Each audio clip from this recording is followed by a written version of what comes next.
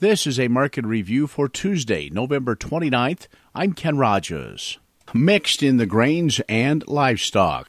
December corn down 3 at 665 3/4. March down 1 3/4, 669 1/2. July down 1 3/4, 662 3/4. January soybeans up 2 1/4 at 1459 1/2. March up 3 1/4, 1466, and May up 4 at 1474. January soy meal down 410, 407.60. Jan soy oil down 14, 72.98.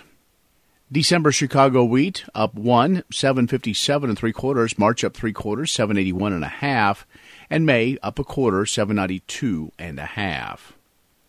March Kansas City wheat down 8, 887.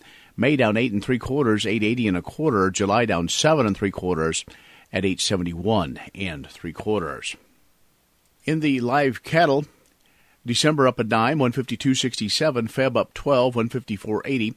April up 12, 158.57. Feeder cattle, January up $1.12, 178 even. March up 57, 181.17.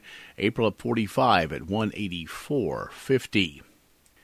Lean hogs, February down 60, 84.15. April down 75, 89.75.